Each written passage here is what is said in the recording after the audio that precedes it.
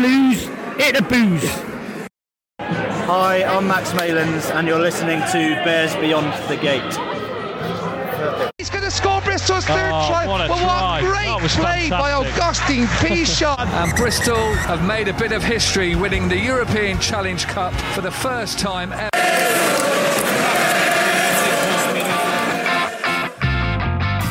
You're listening to Bears Beyond the Gate, a Bristol Bears podcast made by fans for fans. With 2.5 season card holders at Ashton Gate who love the club, the game and all things Bears. Well, Bath Rugby's expectations of a first solid win against the Bears for several years were about as high as the water table at the Rec before Friday's derby, and this belief kept on rising as they went into the break 17-7. However, the Bears roared back in the second half, and as the home side confidence drained away, it looked like the form book was going to be thrown out the window and back up the A4.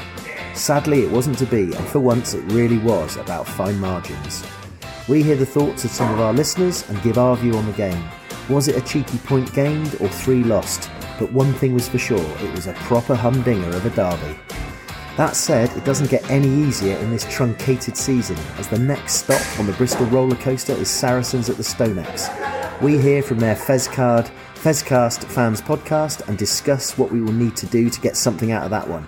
Given that we have now lost 4 on the bounce, is this another must-win game, or should we accept the inevitable and keep our powder dry for Gloucester at the Gate, which may well become a must-win game?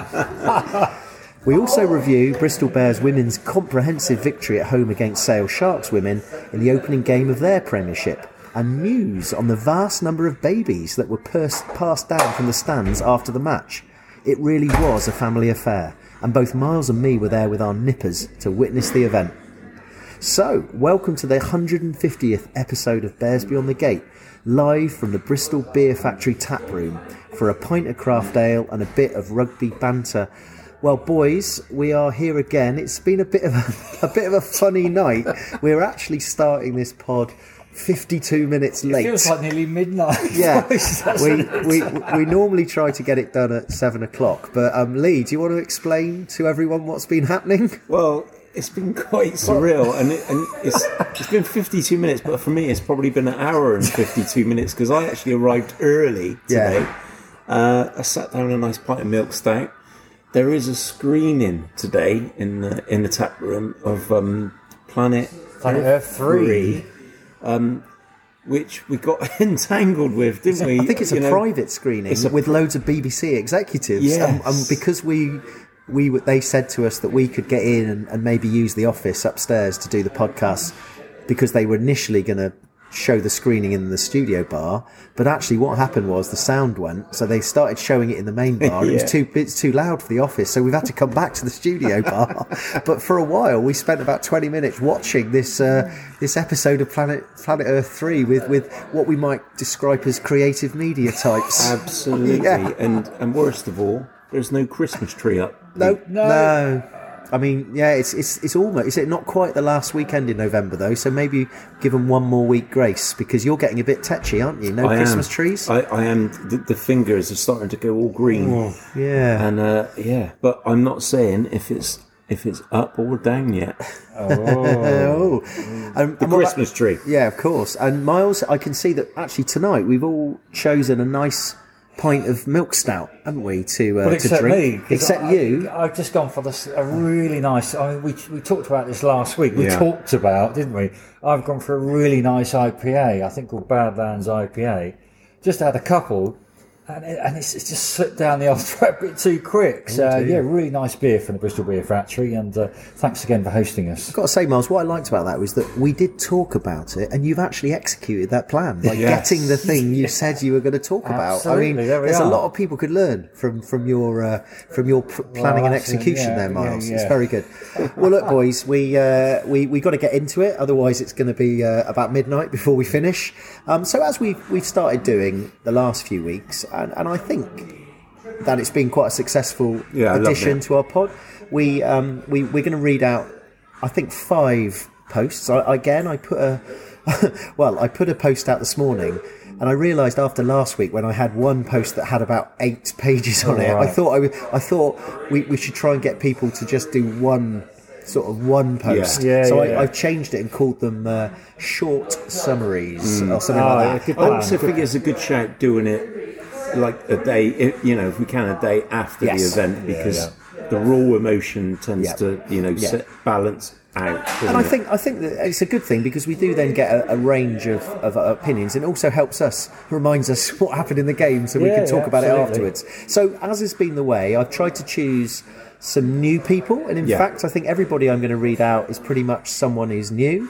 If people are interested, I think I had about 20 replies, so if you are interested on what other people said, then feel free to go and look at our X account and read the replies to the post. But anyway, here we go. So let's start with new poster, Peter Birmingham at Second City 72.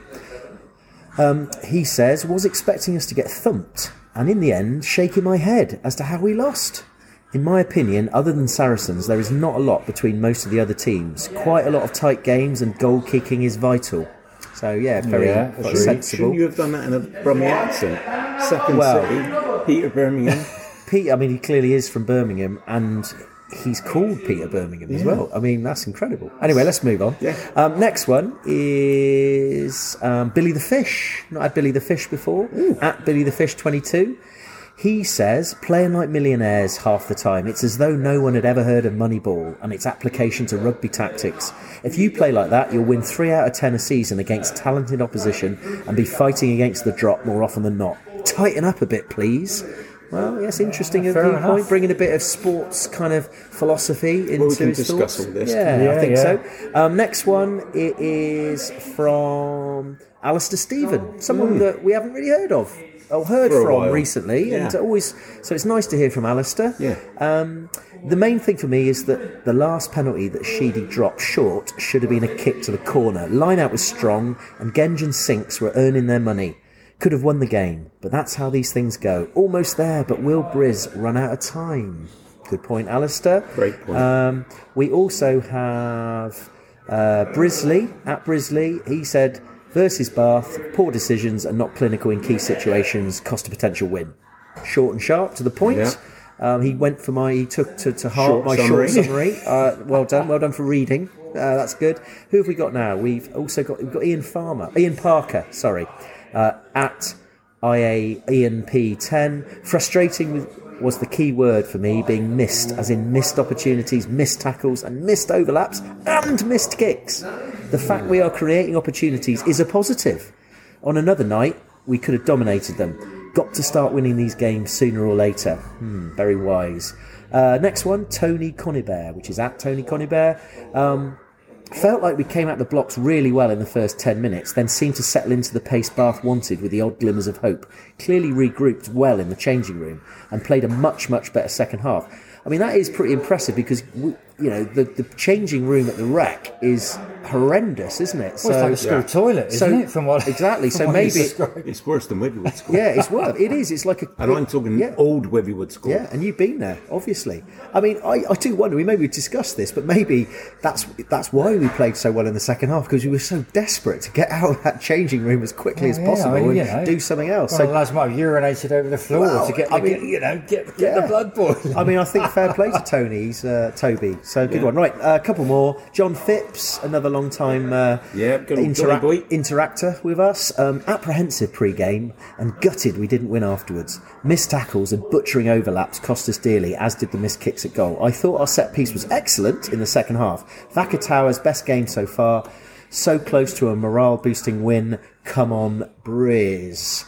And then one more. I think we've got one last one. It's kind of, we've always said we are contemporaneous and we will try and share, read out people's opinions, and then we may discuss it. So this is from, it's one of those, his Twitter name is just a load of symbols, so I don't know who it is. That's just, well, go on then, what's he going to say? But it says, I think he's anonymous, which is quite handy. Okay. And he's called at XUB Jeff. So he's got a bit of a handle. And he said, well, first half, Bath were playing like a hot knife through butter.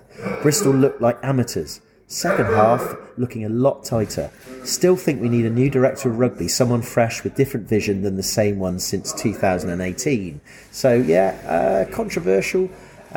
opinion there at the end. But anyway, this is what. So, boys, a lot of interesting viewpoints there. Now, just to set the context, you boys watched it on TNT Sports on Friday night. We did, yeah. And I actually was at the game, which is a kind of I was actually there, and we may discuss how I was there and the reason I was there at the end of this little segment. But it was quite interesting because we've had a discussion about this before we recorded.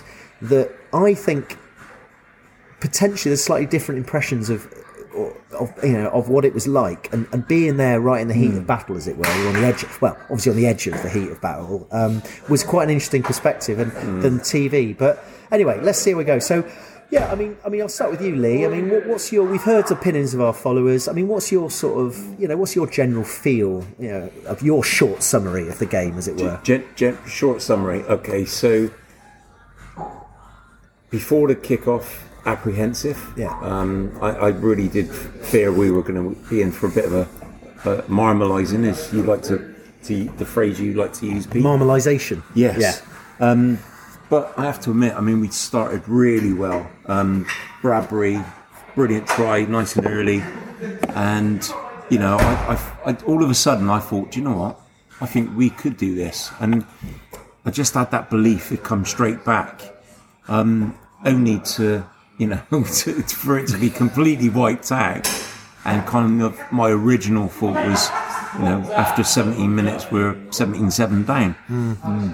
But having said that, I actually was more positive at the end of that game than I've been certainly after the Sale game.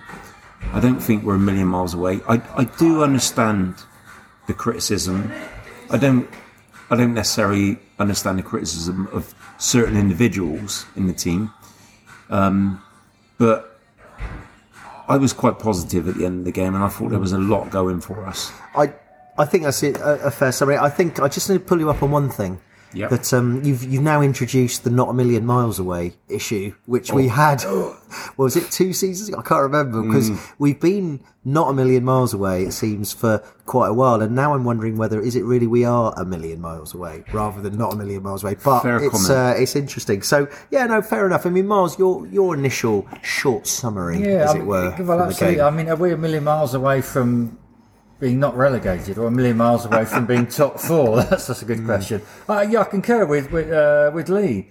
I was thinking we were going to get a bigger drubbing from Bath. I think a lot of fans did, didn't they? You look at their results. They've signed some brilliant players. I mean, they've got Finn Russell at number 10. Ollie Lawrence is just smashing through the park, isn't he? And as we showed, didn't we? You're right. I thought the first 7 minutes we were looking on fire. Bradbury fired over, and it was like sort of, cutting that Bollinger through with a fine pint of Thatcher's, wasn't it, to silence those... Well, to be honest, it was probably a pint of Tennent's Extra. It was Marcus Bradbury, wasn't it? Yeah. Quite absolutely, yeah. Iron Brew. Yeah. And those Bath fans probably shook off their wax jackets and thought, flip, Bristol have come to play. But lo and behold, the penalty meant that there was sort of 3 Bath, 7 Bristol, another try by Ollie Lawrence. He really sort of piled through our lines like butter, and I think one comment was really like a hot knife through butter.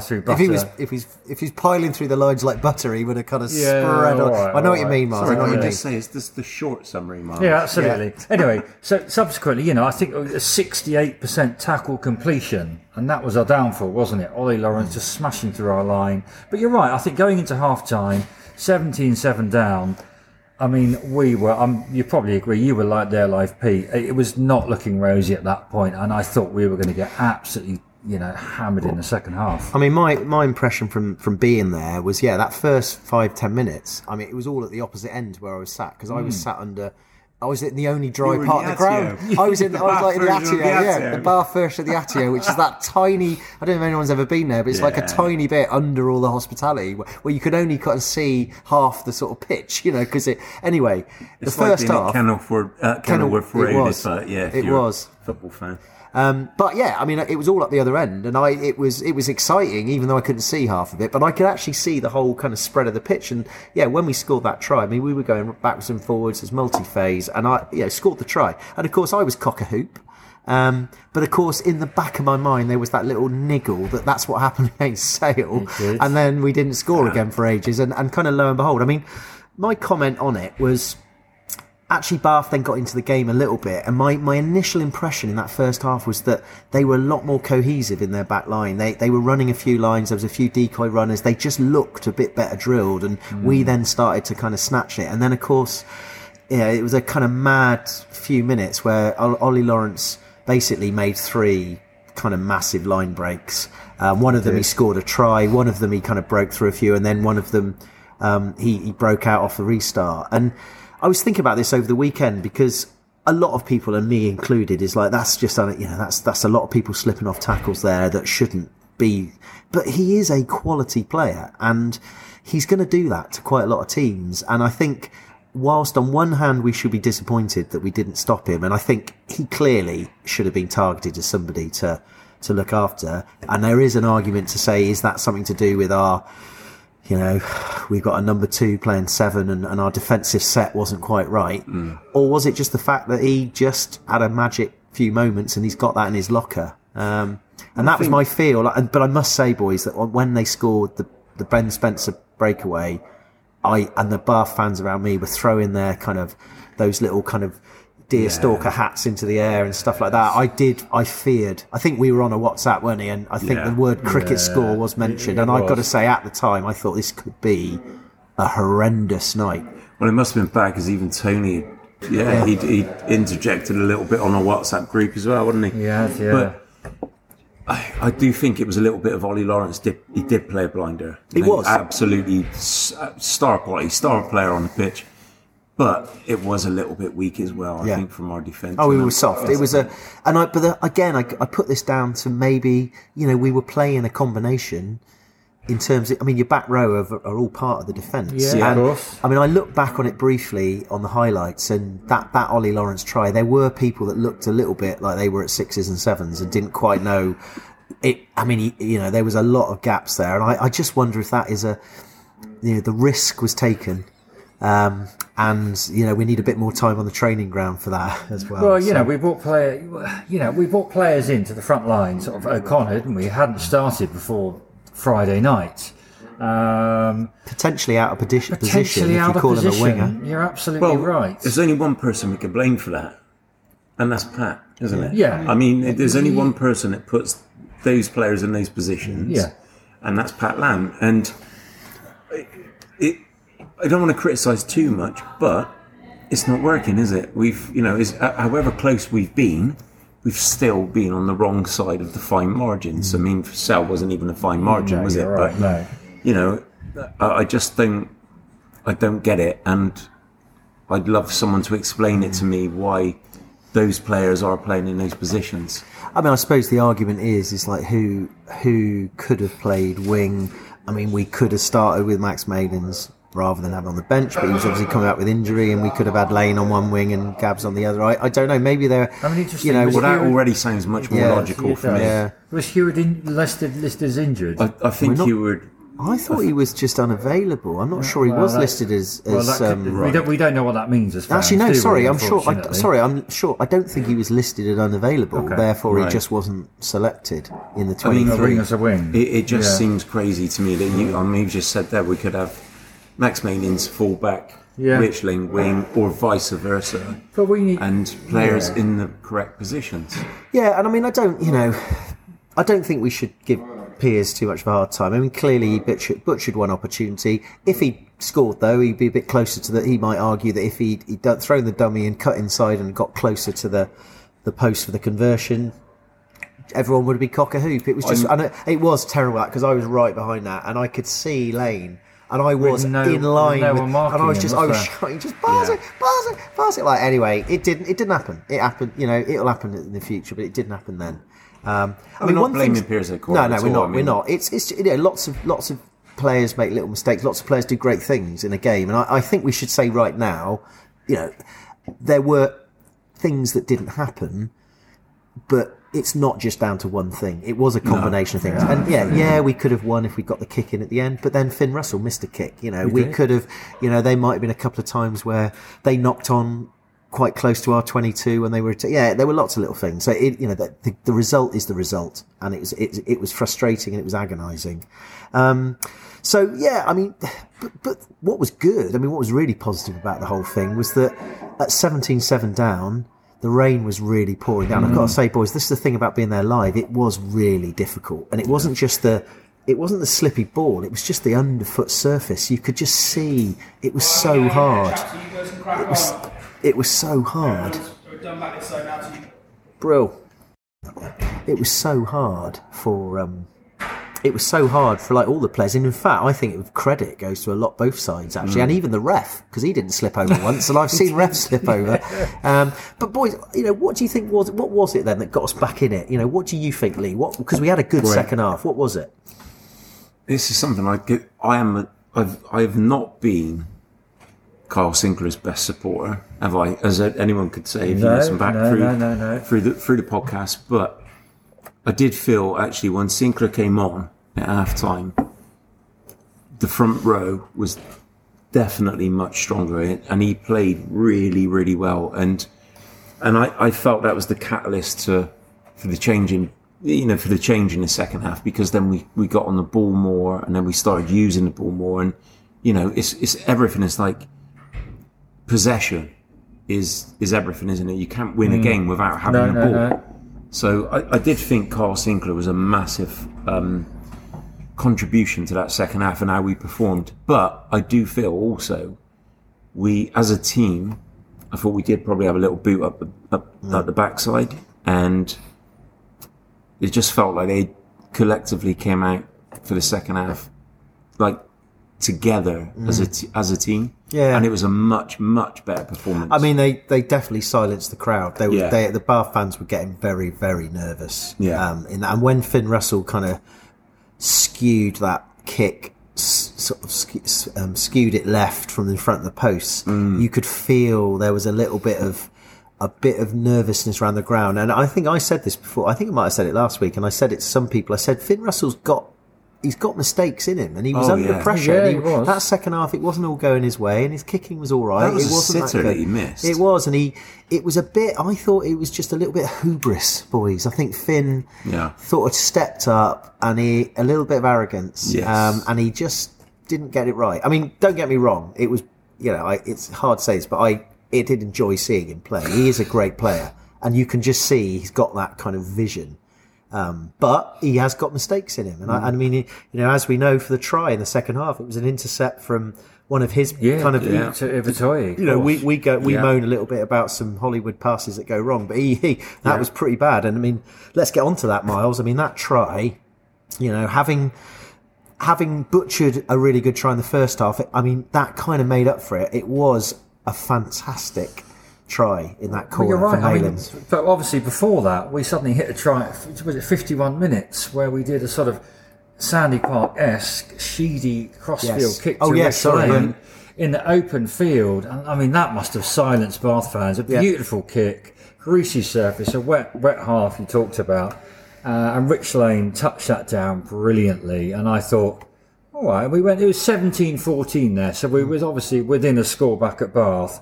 I did not expect us then, 5 minutes later, to score another try. You're right, a great intercept from Gabriel Ivatoye, which was brilliantly done from a slight muck-up from Finn Russell, and then passed it in. Some great moves, little Thax, pass inside, wasn't it? Yeah, I'll tell you what made it. Lovely. Actually, Max, I mean, this is where class is permanent. Yeah. Max Maylands threw quite a long inside pass to Thacker, which took out one of their players, and then Thax, that guy then turned to Thax, and then Thax flicked it back inside. The guy, I don't know if it was Redpath, whoever it was, but the interplay between Maylands and that made the try, and then I think it was Van Rensburg to Ivatoye shipped it to Maylands. And that was right in front of me. It was a lovely try, wasn't it? I mean, unfortunately, it was out on the sort of wings, wasn't it? And Sheedy, I don't think, made the kick. He missed the conversion. It was a tough conversion. But at that point, 17-19, finally we're up. 69 minutes or 66 minutes of thinking, this game is on. I mean, what a turnaround from the second half. It was brilliant. You can say something, Lee?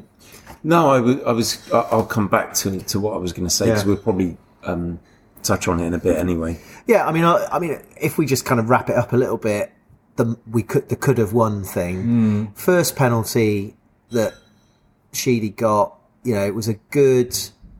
It was I think we broke out. I think Randall broke out. We got a penalty, and I thought that's not a bad decision. Take the points. And I was right in line with it. I was kind of in the diagonal, and it didn't. I mean, I didn't really have my glasses on, but it didn't. It looked about right, but from where I was sitting, I think Callum he kind of screwed it left a little bit. It wasn't a great strike, and I thought, okay, well, that's not. Those things happen. I think it was the right decision at the time.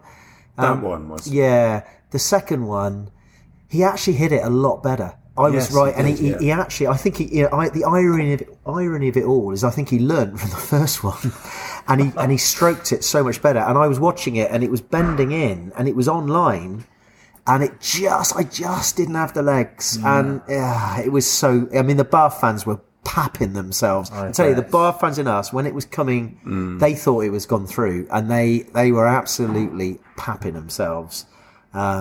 So yeah, it is fine margins. But I am going to say, I think Sheedy's got a lot of criticism, hasn't he? And not just this week, but in previous weeks, and we've been, equally as guilty at times, haven't we?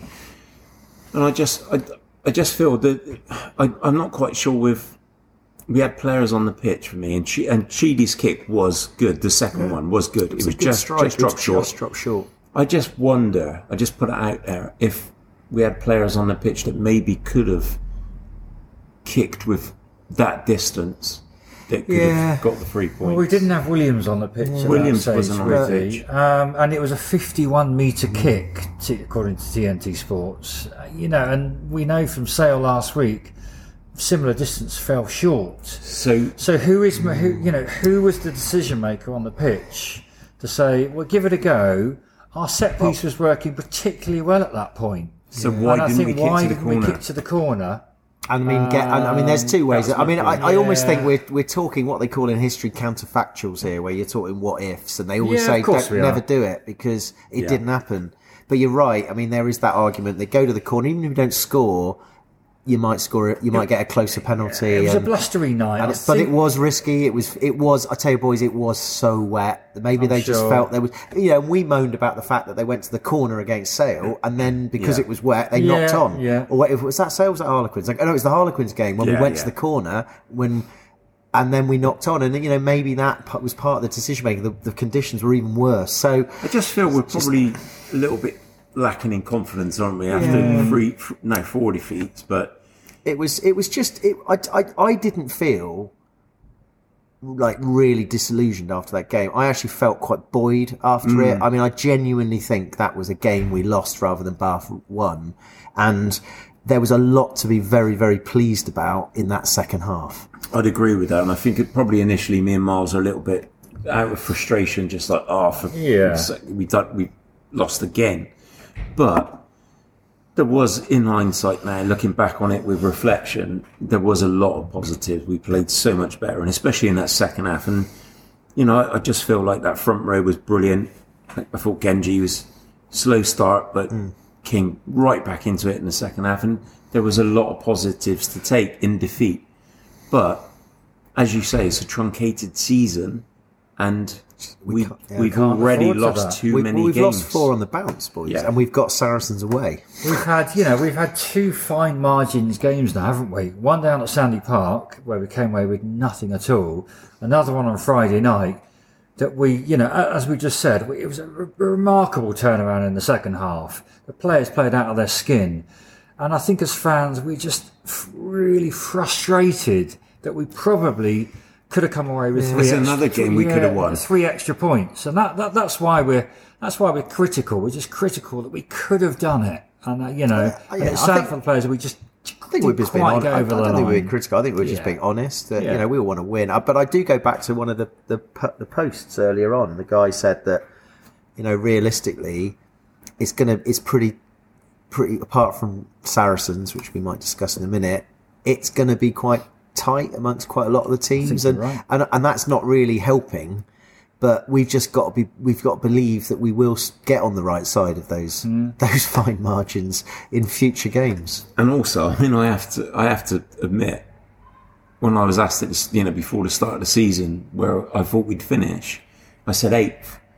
So, you know what I mean? It's I think it's just frustrating that we're not far away, but I do feel like some of the selections, those fine margins could have been flipped with let's have Thacker back at hooker. Come on, I mean, like for me, it's DT back at 7. Let's have Danton's back at 7.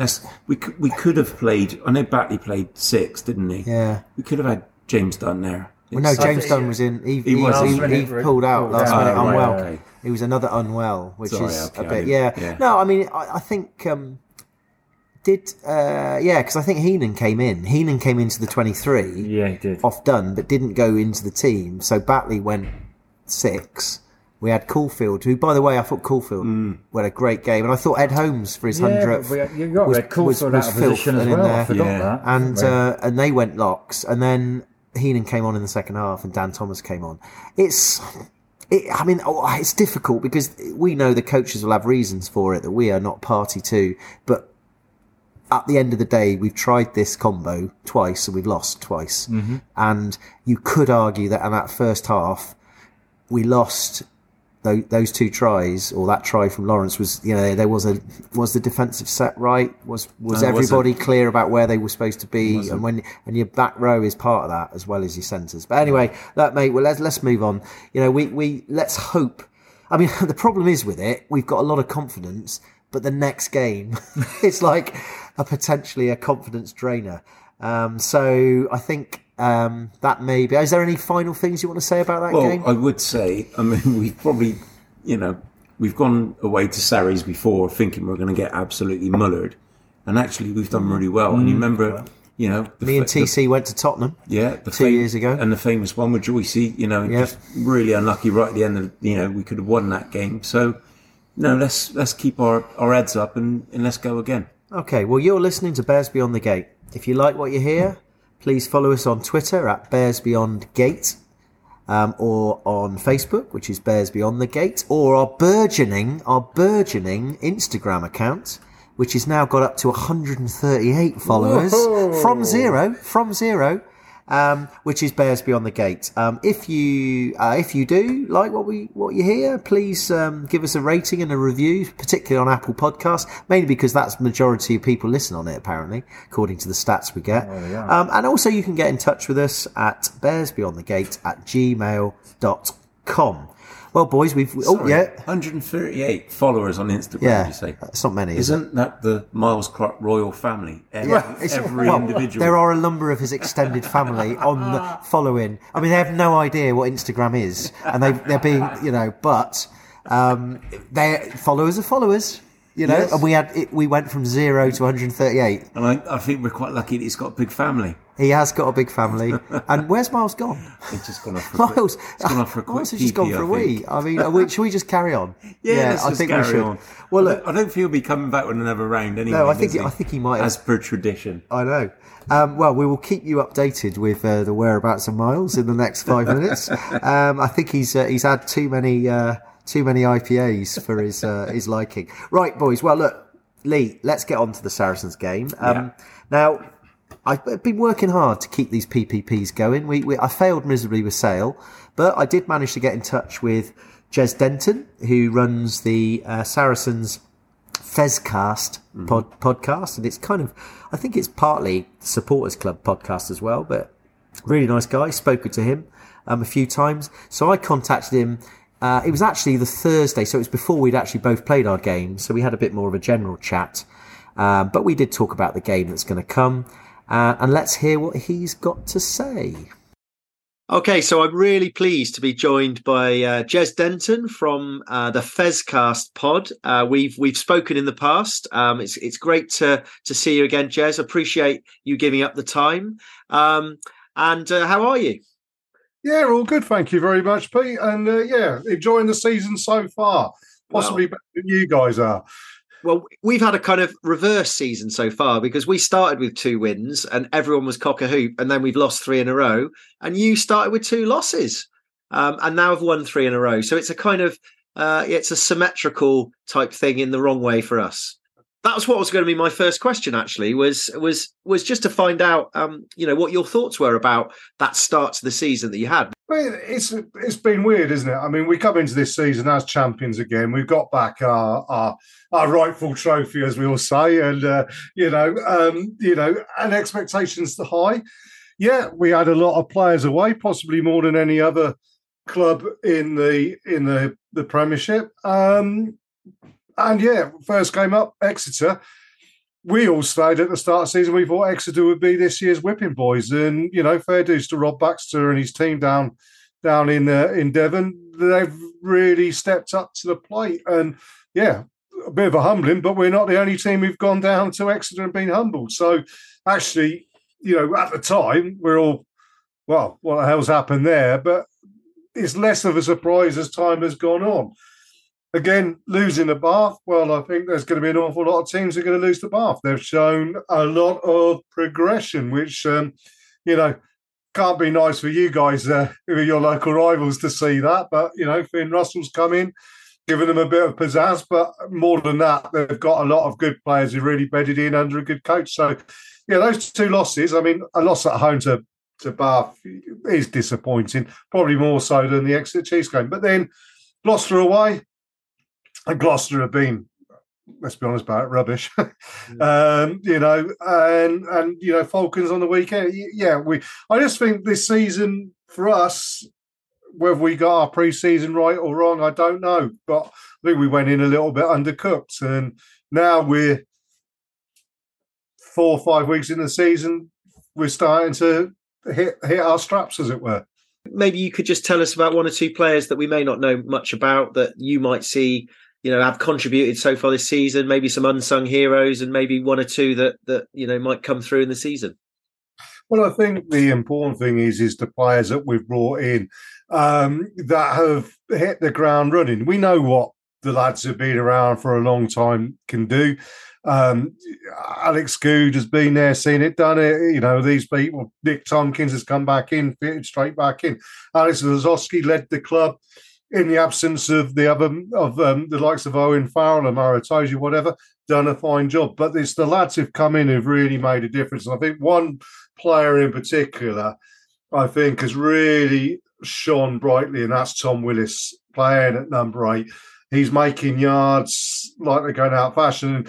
The one thing he will say is, given the fact that Billy Vunipola went to the World Cup but really didn't impose himself on that England side, you got Ben Earl, who basically is an open side, who played most of the tournament at 8. There is a position there open for England, and Tom Willis has stuck his hand in the air in a big way for that. The other guy I think you want to have a look out for this year, particularly given the time of it he's had with his health, but also looking at England as well, given that Courtney Laws has retired, is Nick Ezekwe. I think Nick's going to have a big season this season as well. Fair play. I mean, talking about ex-Saracens players now, I mean, obviously we did manage to persuade Max Malins to come back. What's your thoughts on that? What about him leaving? Was it just down to the fact he wanted to play fullback, or was there anything else? I think there was some personal stuff going on, and I think also he's worked out that he's got a market value that perhaps Bristol could fit in. And you had with Charles Peartell moving on, you had that a gap, shall we say? And yeah, I mean, I suppose he's looks at it. He obviously enjoyed his time down in Bristol, and he's got connections down there now, and it was the right thing for him to do.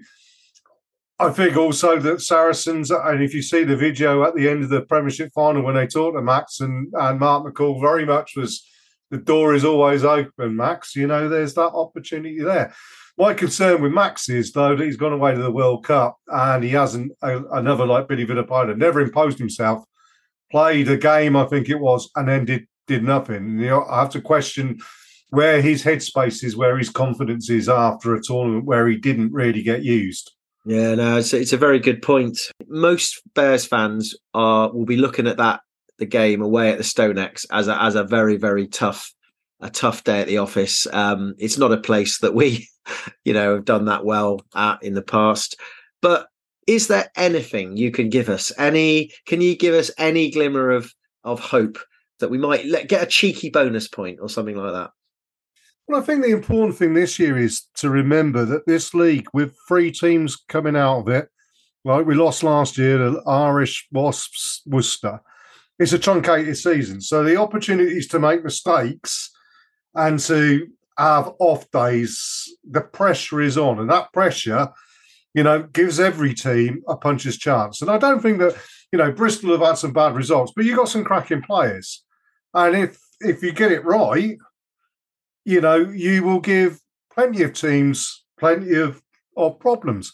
Like Exeter have given, even I only look at Newcastle at the moment and think Newcastle are the one team that really, you're almost saying that's a bank of 10 points over the season at the moment, which is a real shame because I have an affinity with Newcastle. But, you've got some great players there. Whether your coach is going to do the right things and pick the right team or the right positions or anything is a different matter. And I mean, that's a question that probably you guys would never have ever dreamt of making 4 years ago, but now perhaps are questioning. But yeah, if you come to Saracens, we just need an off day or, a red card or a couple of yellows and you're in there. So, yeah, I mean, I wouldn't go in there all completely defeatist. But then again, if we put out our best team, I don't think there's any team in the country that can stick with us. So, yeah, if you get within a bonus point, and this is not me being arrogant or anything, it's just that we have got such a great team. And I think we've proven it that even when we can rest the likes of Owen Farrell and Maritoji, we've got players coming in who can keep us at that high level. So actually, you're right. It's very wise words. And I think actually we just need to channel the energy that we showed at the Tottenham Hotspur Stadium a couple of seasons ago, which I went to actually, and didn't think we had much of a chance. And if it wasn't for a Joe Joyce forward pass at the end, it would have been a big win for the boys. So yeah, no, you've given me some faith there. You've given me some faith. Thanks for that. Just the last one, Jez. We've obviously going to have a few fans travelling up to the StoneX. Got any tips for them? Where to go, what to do, what to expect when they get there?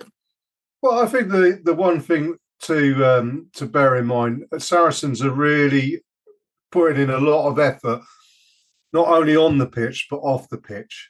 They understand that to compete where we are, in Bristol you've got 2 football clubs. Well, you've got one football club and you've got Rovers. But you're a rugby city, and you people want to go and see rugby.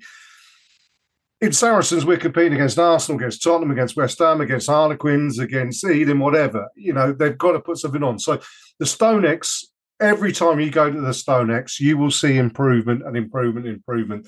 What they put on for you, the whole thing, the whole package from the moment you get there to the moment you leave is superb.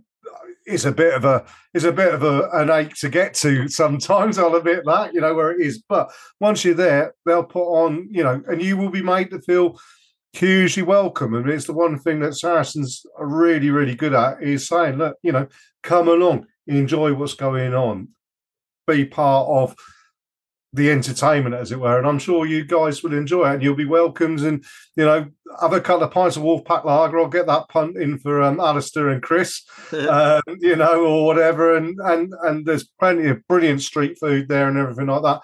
You'll have a fantastic day. So, Jez, really appreciate you giving us the lowdown. Indeed. Yeah, well, best of luck, but not too much good luck. That's what I say.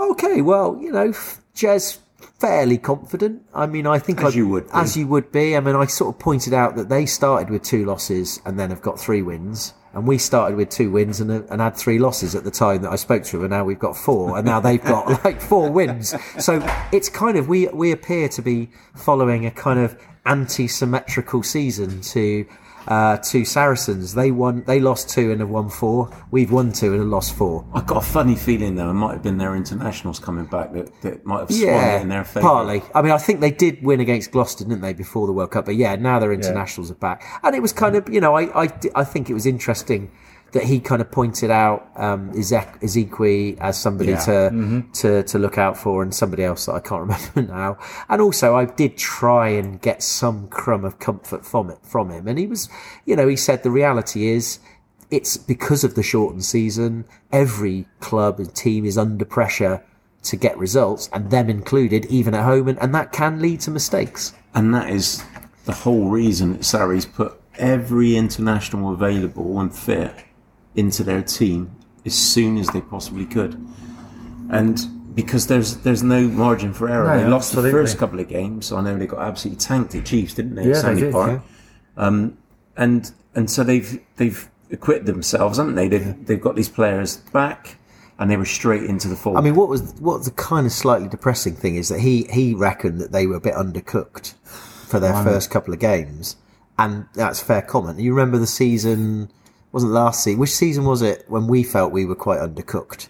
Because we didn't have any pre-season games and all that. And the difference is that Sarries have sorted themselves out within 2 very games. Quickly. Yeah, whereas, fair play to them for that. I mean, the worrying thing is that really, they went, I wouldn't say so, in a way, a London derby last weekend, and they appear to just smashed a very good team, 38-10, don't they? Yeah. I mean, Quins, and, so things aren't looking great. I mean, potentially if you're a betting, I know you're not a betting. Well, you are a betting man, Miles, because you put all your money in the stock exchange, don't you? But I would say that if you had a spare million, I'd put it on Saracens to win the Prem, and you'll probably get you might be 2-1 on, but you're still going to get a decent return. So. So boys, I mean, there's not a lot we can say about the game. I mean, what we've got to try and do, I guess, is take forward as much of the positives from Bath. Mm-hmm. Look at, I'm sure that this week they'll be analysing the players and their performances, and the question is Pat going to sacrifice that game in order for us to get a guaranteed 5 points against Gloucester the week after, or is Pat going to say no, we're going to pick a team that's going to go and try and let's start with a cheeky point and take it from there. So Lee, what are your thoughts in terms of the team we might take to Saracens next Saturday? I think there's no question that Pat's got to go strong. He has to. It's like we've already said, it's the shortened season. You've got to try and win every game, whether that game is winnable or not. We have to try and win it.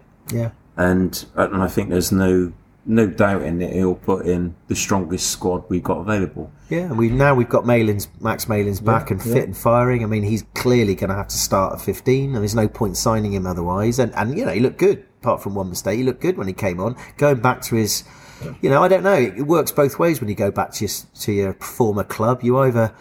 I don't think he strikes me as the sort of bloke that's going to get phased too much about it. I think he'll enjoy the challenge, and he'll enjoy the banter, I'm sure. Yeah. I'd like to think. I mean, it kind of worked, didn't it? Our bomb squad worked this week when we kept a bit of firepower on the bench and brought them on. I don't know. What do you think? Do you think we should start, Miles, with our best front? I mean, do you think we should start with Genge, Thacker, and Sinks, which we would consider to be probably our best front row combo? What are the other options? No, I think Sarries are going to start with their best 15, aren't they? They're at home. They've got a crowd to please. They're going to want 5 points. I'd be tempted to start again. I mean, bring Sinks on, and Genge to start. I don't know. I mean, it's going to be a tough gig. Let's face facts, but you're right. It's going to be like you doing stand-up up north somewhere in some absolutely in a Force 10 Gale, isn't it? In Newcastle, some working man's club in Halifax exactly, or somewhere. Mate. I'm not going to start. Halifax, I'd say Durham or something. Durham, up north. Proper north. Yeah, an old colliery town.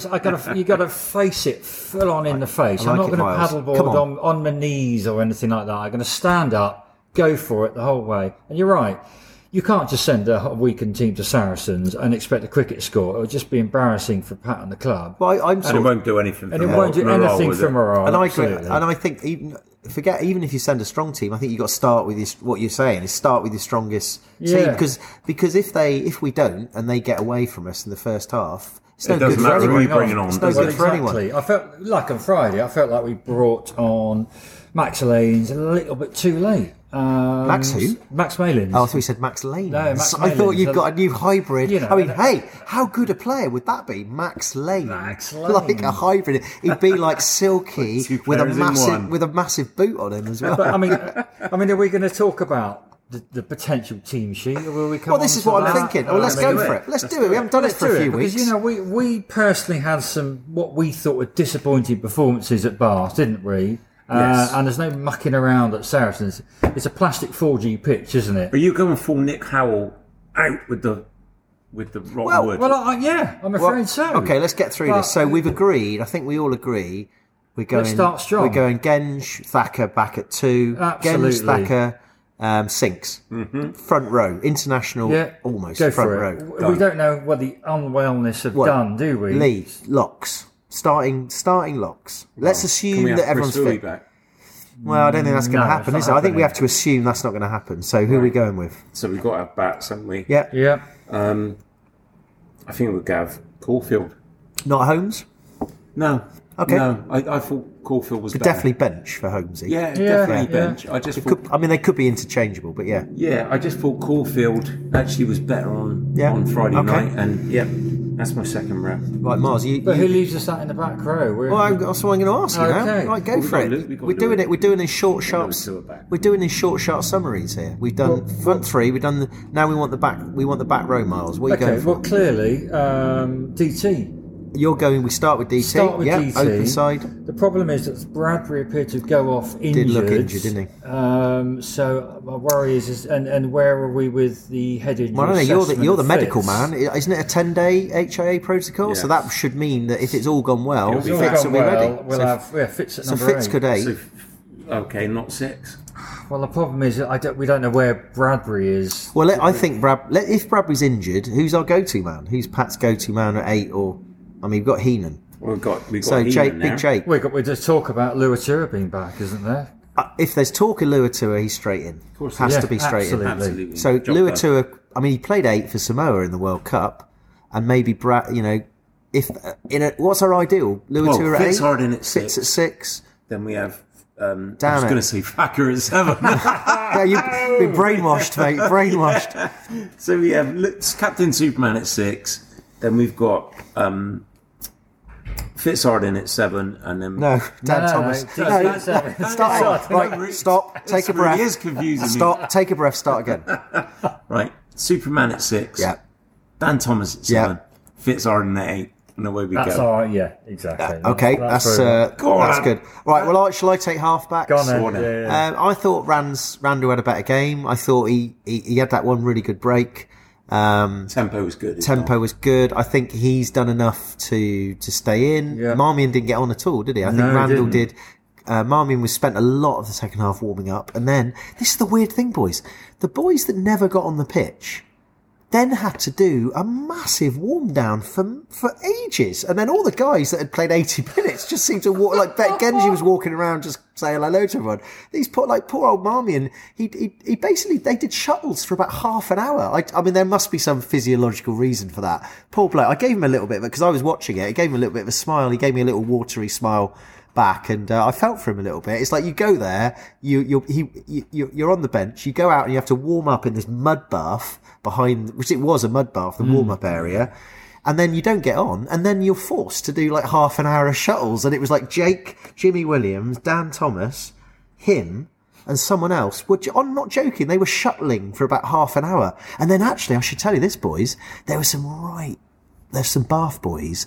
Absolute tools, and no, it wasn't because they're buff. They were just tools. Yeah. They would have been tools at any General club. tools. And they were starting to. The boys were like the physio, the fitness guy was there, and they were all on the line, all our boys, and he was giving them a 3-2-1, and then these tools started going whoa, hey, like that, as if they went off. Jimmy Williams went and had a word.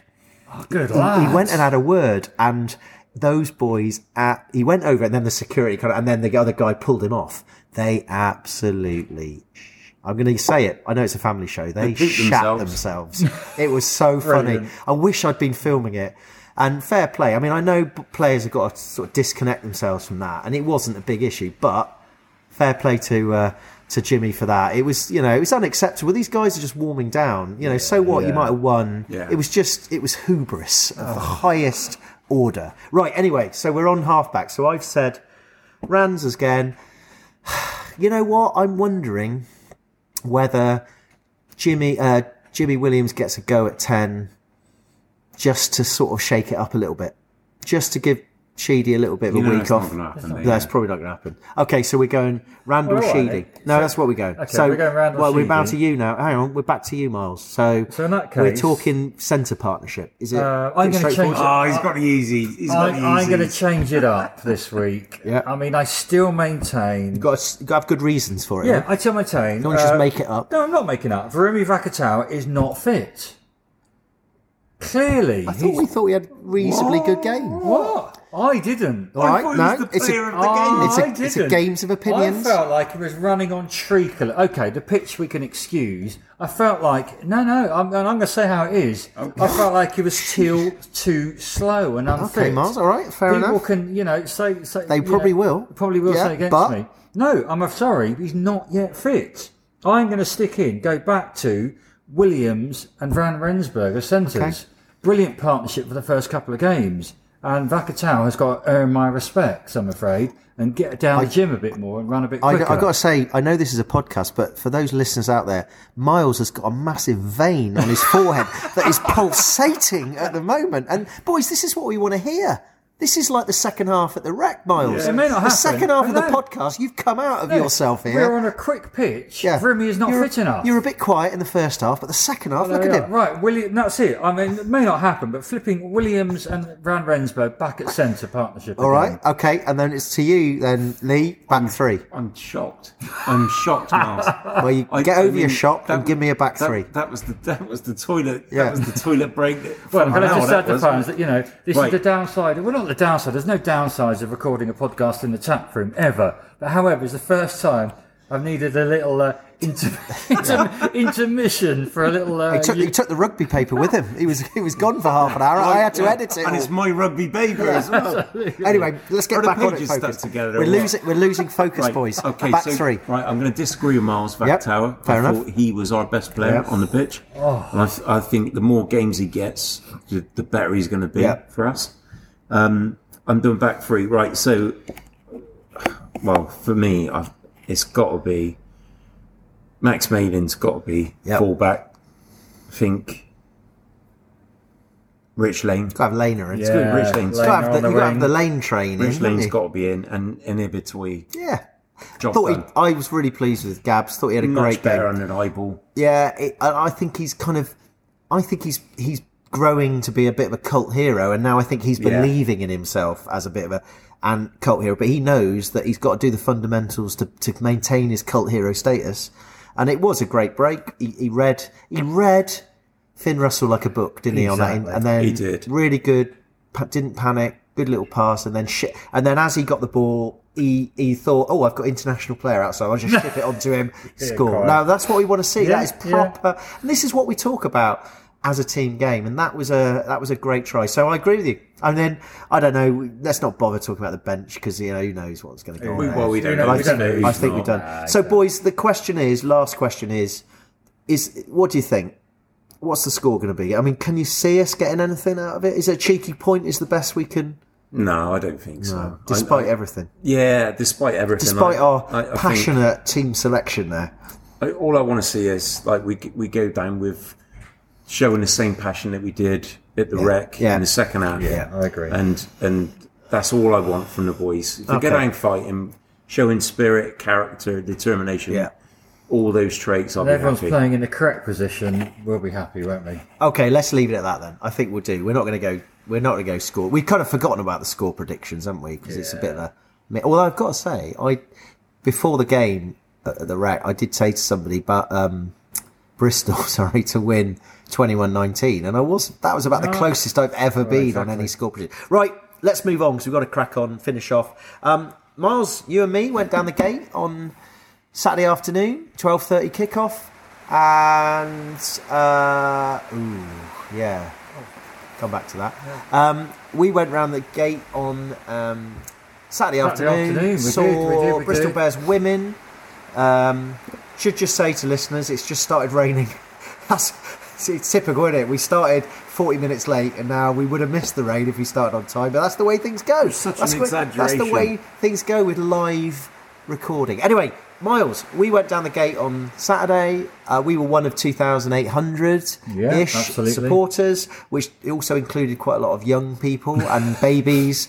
And we saw Bristol Bears women start their account with a comprehensive 48-5 victory over Sale women. It was a really nice occasion. It was a completely different atmosphere in some ways to obviously a normal men's home game, because obviously less people there, but there was a kind of real family atmosphere.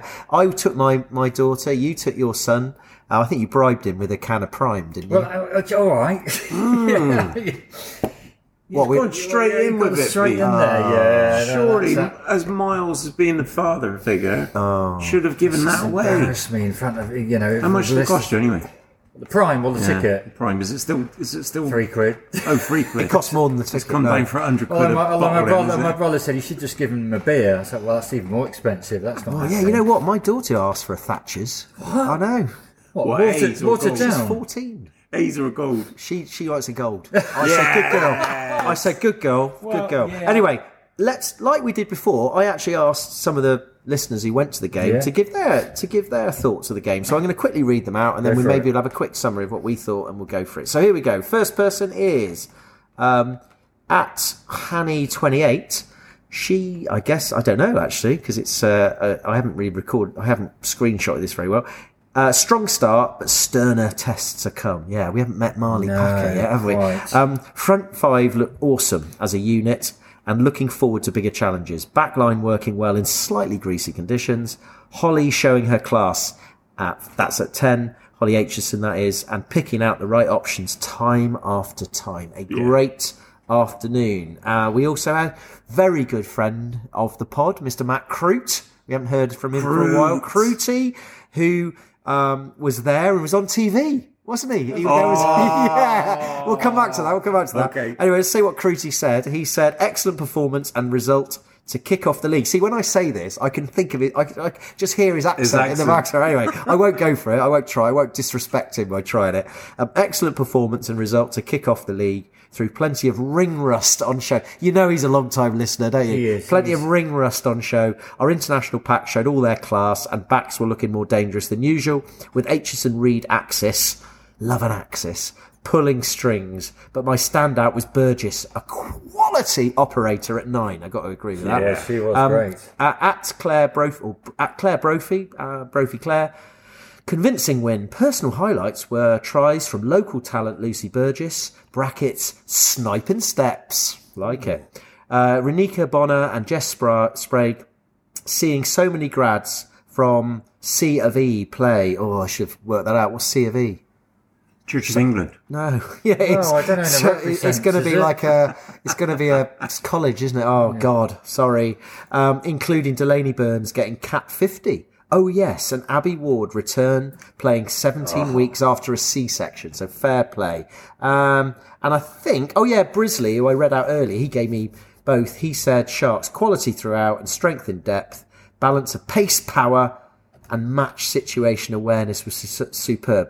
Very nice, very short summary. If I was going to critique it, I'd say he could have gone for the alliteration. He said pace, power, and match situation. Didn't quite work, but I know what he's saying. P, did he? He didn't quite get the P. I can't think of one off the top of my head. So, Miles, agree with all that? Professionalism. Pace, power, and professionalism. Boom. The Bard of Bedminster speaks. Absolutely. Perhaps go back to the original. I think it was it's the first women's game we've been to see, hasn't it? We thought, Saturday afternoon, I hate to say I needed to entertain my son to get him out of the house. It did cost me an embarrassing bottle of Prime and a pasty from Parsons. So, supporting local businesses. And he was entertained for half the game. But once we started pummeling Sale women's team and getting in the tries, he was cock-a-hoop, shouting and cheering. And bear in mind, there's a little baby in front of us. So a couple of times I had to say, keep it down a little bit. But we loved it. I mean, let's just say to fans, the only stands that were open was the sort of Dolman stands, and they was pretty packed, wasn't it? I got tickets the day before. 2,800 crown was really encouraging. really noisy.